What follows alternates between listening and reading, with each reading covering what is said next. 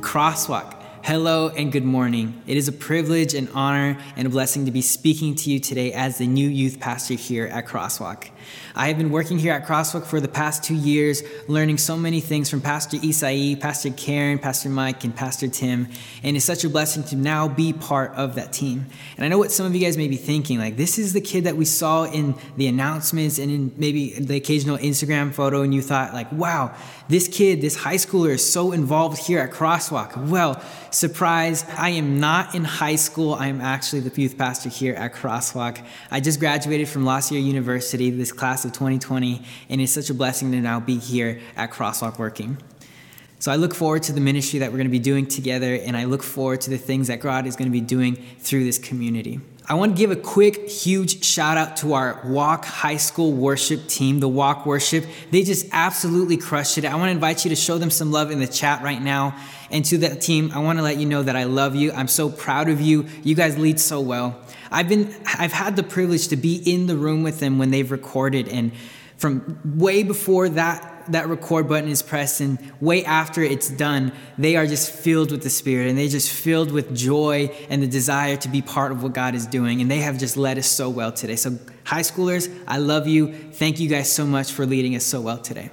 So today is my turn to speak, and we're actually in between series. Last week we just finished Faith by Design, and this week we are going into the new normal, which leaves us here today with no series. And Pastor Tim spoke to me, told me I could speak on whatever I want, which, if you think about it, giving the new youth pastor the freedom to speak on whatever he wants can sound a little dangerous. But I promise you, today is not going to be a dangerous day. Instead, what I want to do is invite the community into the series that we've been going through at The Walk. And our series has been called Heaven Made. Heaven Made. And this series has been all about understanding that we are meant for more. As people who have been created in the image of God, and as believers in Jesus, what we know to be true is that our life is always destined for more. That there is always more, and that more is not deterred or taken away from, even in our shortcomings or in our circumstances. But in everything, we are called to more. There is more purpose, more courage, more inspiration, and more meaning to be found in a life with Jesus. And today what I want to do is focus in on what that more looks like for the church. Today, what I want us to understand is that as the community of God, God is calling us to a specific type of more. What we believe is that God is calling our community to more. And what we want to do here at Crosswalk is be in tune with the vision that Jesus had for the church. So today, what we're going to lean into is what the more looks like for the community of God. Now, what I want to begin by doing is telling you about my perspective of the church when I was growing up. Because when I was growing up, I did not see the church as the move of God. I did not see it as a place where I would feel the most inspired, the most courageous, or the most purposeful. And if I'm being honest, many times in my walk with God, I actually did not feel the closest to God when I was in the community of God. And I want to talk about some of the things that I focused on that kept me from seeing what the church could be. And one of the things that kept me from seeing all that Jesus had for the church was the dress code. I cannot tell you the battles that I had with my parents on Saturday mornings over what I had to wear to church. I mean, I would walk up and down the stairs probably 5 times, each time changing something about my outfit until I finally met the standard for the church. I mean, my dad sometimes had to pick out my clothes for me so that I can make it to church. And I remember thinking that I had to look a certain way to be part of the community of God. And what this created in me is this perspective of the church as a social group. A social group in which if I wanted to be a part of it, then I had to look a certain way. And this very quickly turned into ill feelings for the church. Now, of course, when I was younger, I didn't see the sentiment behind dressing our best for church, but I see it now. We dress our best for God, and we still do that, but what we're recognizing is that our best is changing. While once it was a suit and tie, now it could be a pair of Yeezys and a House of Docs shirt. Shout out Eldon, love you, bro. But I remember feeling like I had to look a certain way in order to be part of the community of God. And because my perspective focused in on this aspect, I was missing the more that Jesus had for the church. Another reason why I missed the more that Jesus had for the church is because I saw it just as a mundane routine. In fact, I remember it was the same routine every single week. We would go to sleep about 8 o'clock at night. We would wake up at 7 in the morning to get to church by 9. We would sit down, we would hear the sermon, we would stand up for the benediction, and we would all go to potluck, which we should sign a petition to start up potluck. COVID potlucks. I don't know how that will work, but anyways. I remember the church having a specific routine, and because I focused in on the routine and mundane aspect of the church, I didn't see that the church could actually be something more. And perhaps today we are seeing the church not for the move of God, but we are seeing it as a social group. Perhaps we're viewing the church as a weekend routine, just something to do. Perhaps you have seen the church as a mundane routine. Or perhaps you have seen the church as a social group, and as a result, you have not seen the church for everything that it could be. Well, today what I want to do is I want to invite our community to focus in on what the church can be, on what Jesus is calling it to be. And what the church is nothing short of the move of God. The way that God is moving in the world, while not limited to the church, is through the church. To be a part of the church is to be a part of the community of God. And to be part of the community of God is to be part of God's future. So when you believe in the church, when you are part of the church, you are part of the future that God would have for humanity. And what we see in Scripture and what we know to be true is that the church is called to be distinctive. The church is meant to live differently than the world. But what we learn in Mark chapter 13 through the words of Jesus is the signifying feature of the church that marks the church is the way that we love. The way that we love signifies us as followers of Jesus. And what we can understand from this is that in order to step into the future that God would have for humanity, we as a church must learn to love. We must learn to be a community that is accepting. To put it simpler, we have to learn to love well. I say this because the history of the church has not always been known for its love. The church has not always been known as an accepting community. In fact, if you were to ask somebody random on the street what their experience with the church is, chances are they did not have a loving experience. Chances are love is not on the first couple things on that list that they would make. But instead, the church would be known for in their lives judgment, persecution. It was the place where they were told that if they didn't look a certain way or they didn't act a certain way, then they weren't accepted. And what I want to do today is center ourselves on what Jesus says the church should be. The church should be the epicenter of love. And today what I want to do is I want to invite us to read Scripture. Today we are in 1 Corinthians chapter 13. 1 Corinthians chapter 13. If you have your Bibles, I invite you to take them out. Whether it's a phone Bible, whether it's a physical Bible, or like I have right here, the iPhone 30 Bible. Just kidding, it's an iPad. I invite you to take out your Bible and to turn to 1 Corinthians chapter 13. And we are going to read the first 3 verses. So 1 Corinthians chapter 13, verse 1-3, and it says this. This is Paul speaking. If I could speak in all the languages of earth and of angels, but didn't love others, I would only be a noisy gong or a clanging cymbal. If I had the gift of prophecy, and if I understood all of God's secrets and plans and possessed all knowledge, and if I had such faith that I could move mountains but did not love others, I would be nothing. If I gave everything I have to the poor and even sacrificed my body, I could boast about it. But if I didn't love others, I would have gained nothing. Here we read the words of Paul. And Paul argues and he implores the church in Corinth to understand and to know that the move of God must be marked by love. In fact, if the move of God is not marked by love, then it is not the move of God. What Paul does, he implores the believers in Corinth to move in love. And what I find so interesting is the reality is many of us, when we step into the community of God, sometimes don't feel love, which is so interesting because the community of God is where Jesus lives. The community of God is supposed to be the people who are most in tune with Jesus. And you would think that when someone steps into the community of God, they would feel love. But the reality is that has not always been the case. In fact, I have a story of this not being the case for me. I remember when I was younger, I was about 13 years old, and I was going to a new church. And of course, I'm absolutely introverted, so this was one of the most hardest things that I had to do.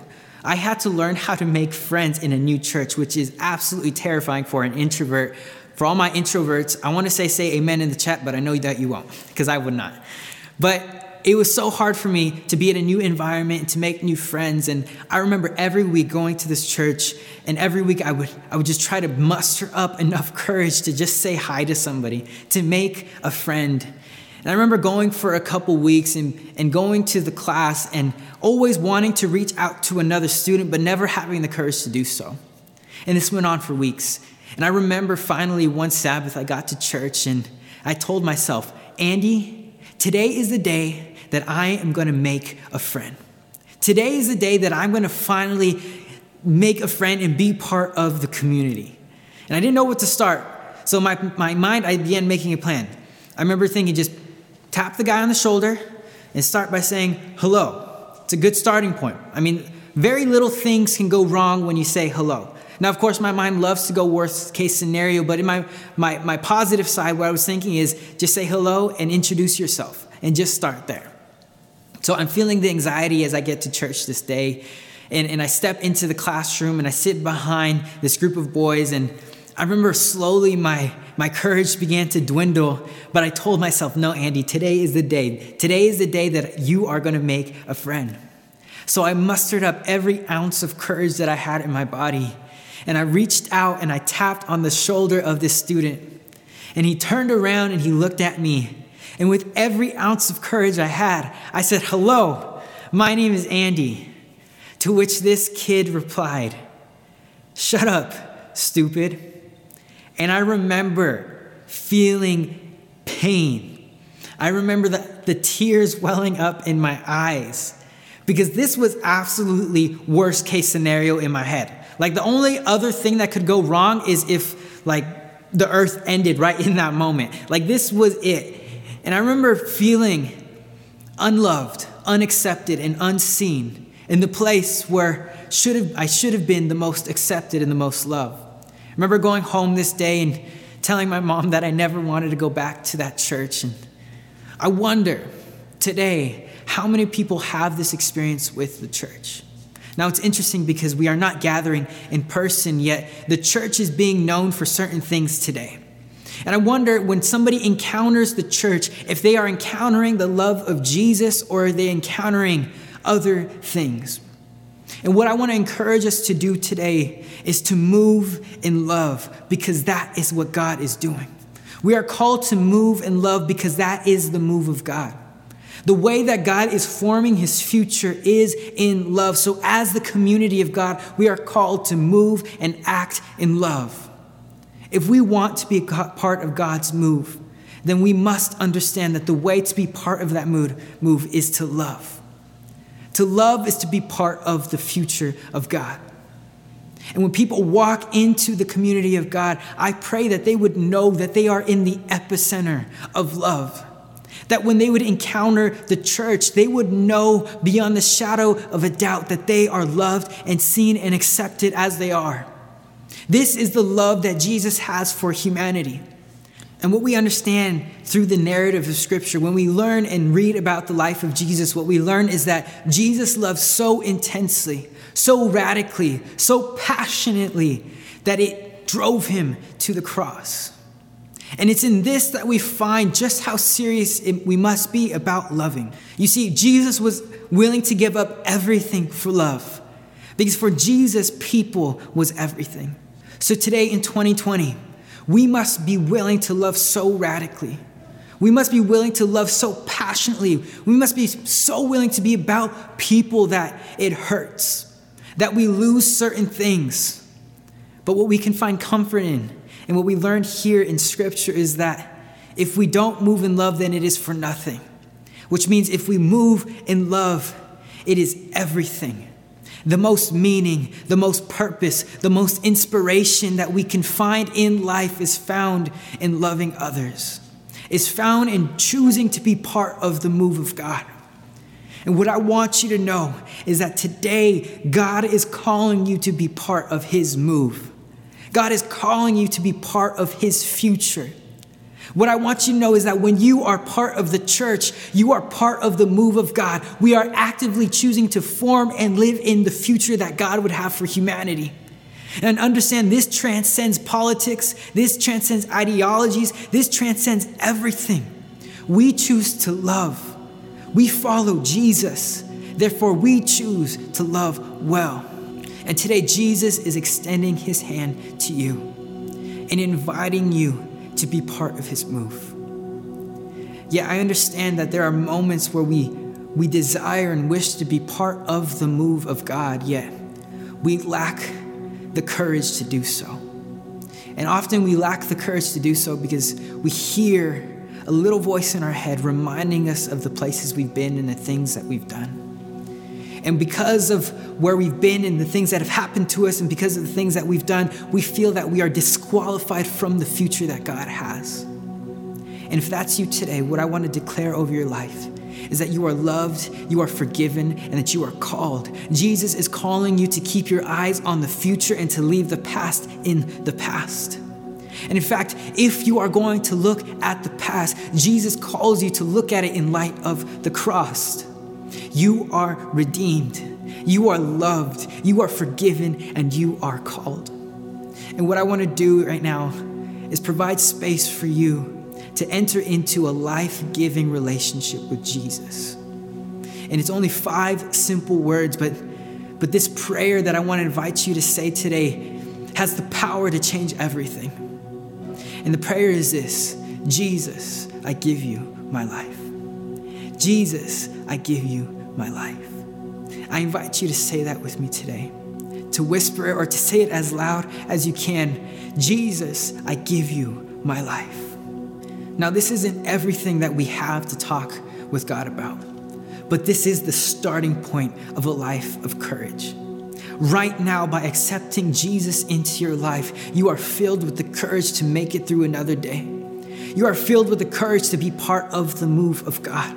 You are a new creation. And if that is you today, if you chose to give your life to Jesus, I want to pray a special blessing over you. So if you would bow your heads. Jesus, thank you for this day. Thank you for this amazing community that is here at Crosswalk. I pray you would be with every person that is watching right now live on Saturday or watching years in the future. I pray that these words would continue to ring true.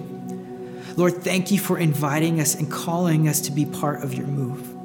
Thank you for redeeming us, for loving us, for giving us, and for calling us Jesus. Lord, I pray for every person listening right now. I pray that they would know beyond the shadow of a doubt that they are called to a life of more.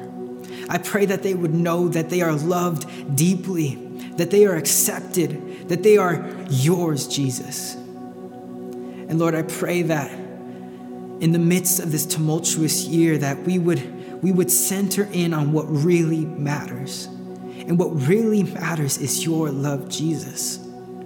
So as the church, Lord, as your community, we are going to choose to be part of your move. We are going to choose to love well. Thank you, Lord, for being so gracious to us.